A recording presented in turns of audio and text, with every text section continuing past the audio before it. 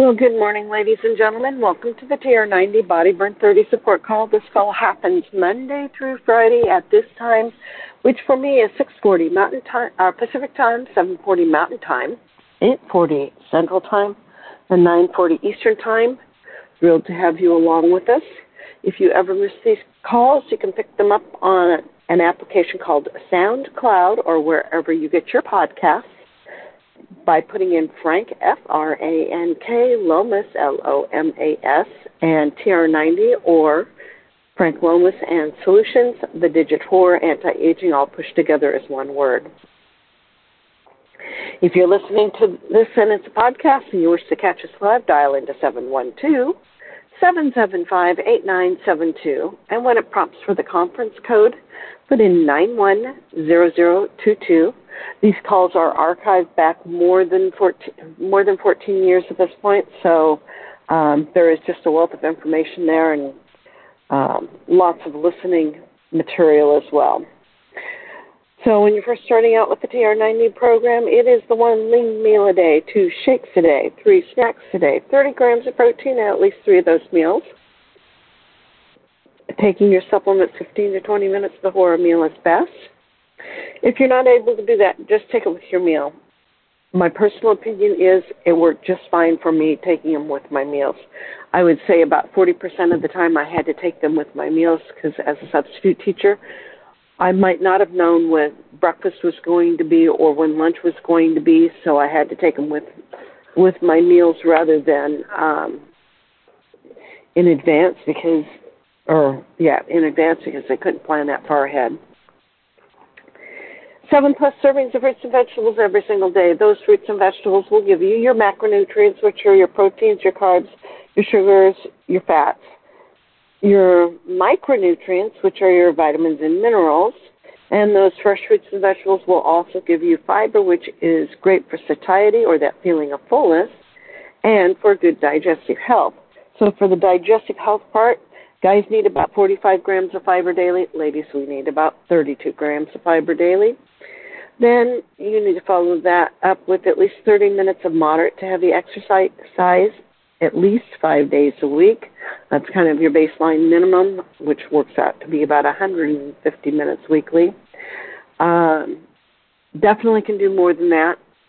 Just say that that's your bottom baseline. Hydration. Well, if you're exercising, hydration then starts kicking in, and you're going to want to make sure that you stay well hydrated. So the baseline for hydration is 1 ounce of water for every 2 pounds that you weigh. So if, for instance, you weigh 100 pounds, you start out drinking 50 ounces of water, and then you bump it up from there depending on how much humidity there is in the air and you're perspiring or how heavily you're working out. And dehydration can mask itself as hunger. So if you think you're hungry, my trick is to always stop, drink a glass of water, and then wait about 5 minutes and see if I'm still hungry or if in fact I am still thirsty. Speaking of which, there we go. And the last thing that all of my studies over the last 14 years or so has been 7 to 9 hours of good quality sleep a night. That does many things. Your body does a series of what I like to call system resets. It clears out toxins, stores memories, repairs muscles and tissues. It just does a multitude of things, and the doctors aren't even sure what happens at what stage for the most part at this point. So it is really important to get that good quality sleep. If you're not getting enough sleep, if you listen to any of the calls for August and September of 2023, where I was the host, I talked about sleep and various different foods and things you can do to help with sleep and creating good sleep habits. So there is that. My name is Susan Mann. I'm out of Portland, Oregon. I come to you with an education background, but a huge interest in health, nutrition, and exercise dating back more than 4 decades. I had grandparents that were not in the best of health even when I was in high school, and I knew I didn't want to travel down some of the health issue paths that they were having because back then things were different. And so I've done many things over the years, including coming into the TR90 program.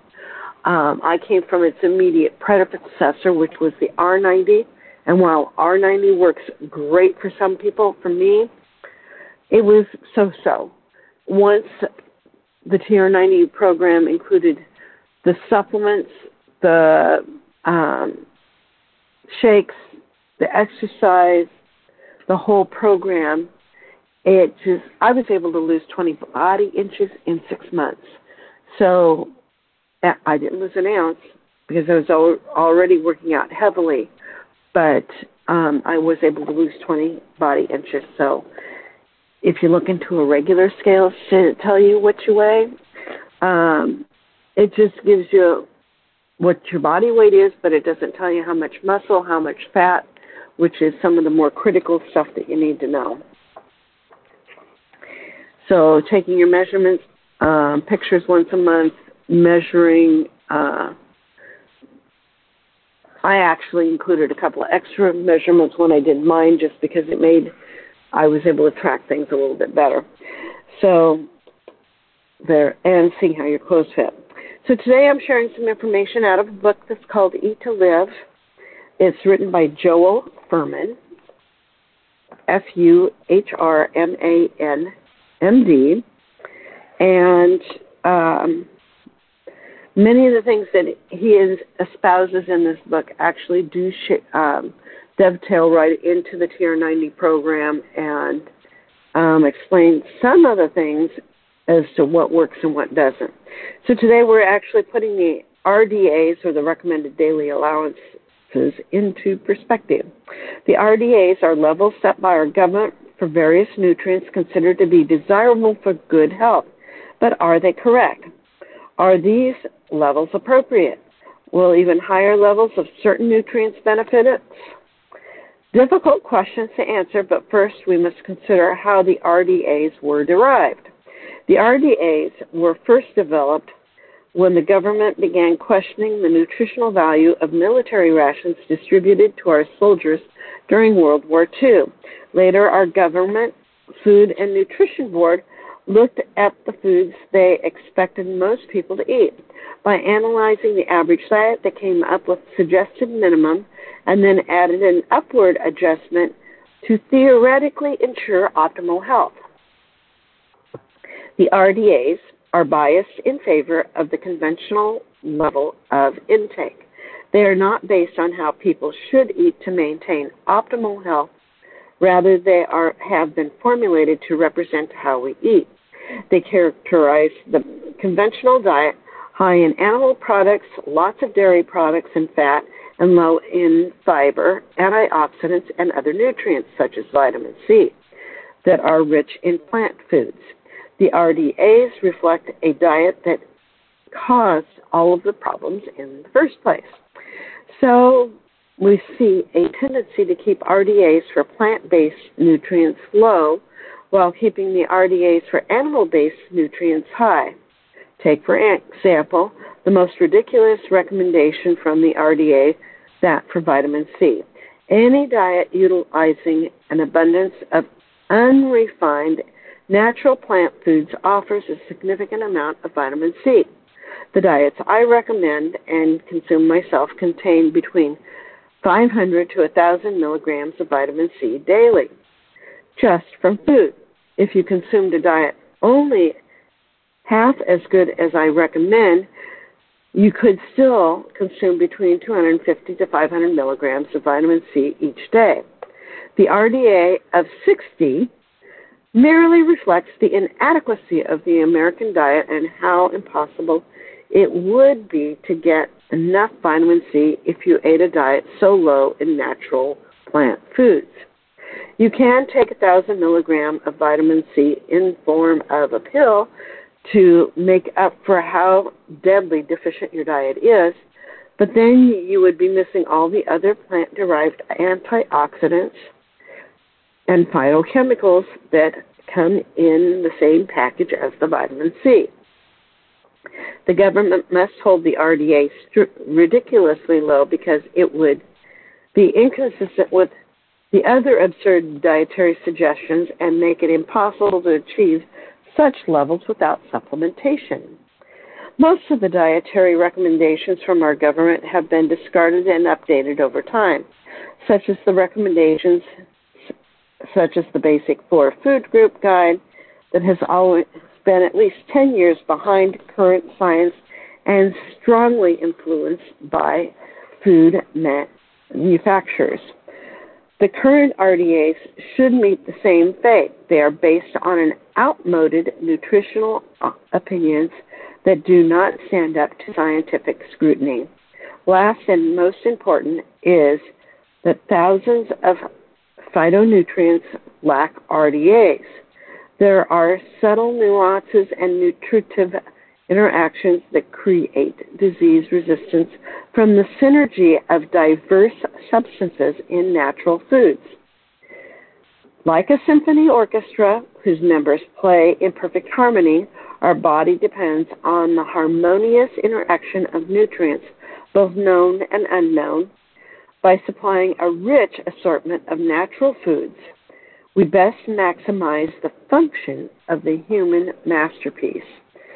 Remember the two main messages in this chapter. First, that when food is refined and the macronutrients are removed from nature's natural packaging, they assume disease-causing properties.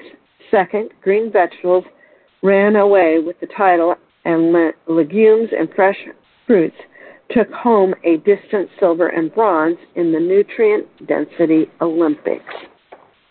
So tomorrow, I will be jumping into breaking free of food addiction and what that actually takes.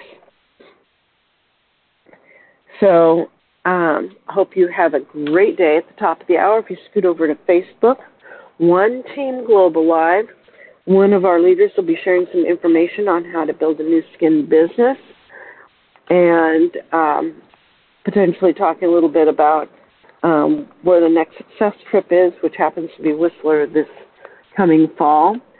Hope you have a great day. I welcome any thoughts or comments you have. You can definitely text me at 503-502-4863 if you would prefer not to share it out loud once I get us off of mute. Delighted to have you with us. I know with the weather across the United States this week, things have been very chilly and hazardous, so be safe out there. And I welcome any thoughts or comments you may have. So there we have it, why those RDAs are just recommended, and they're based on something that is decades old. So hopefully you found that of interest, and I'll be back here tomorrow, and look forward to seeing you then.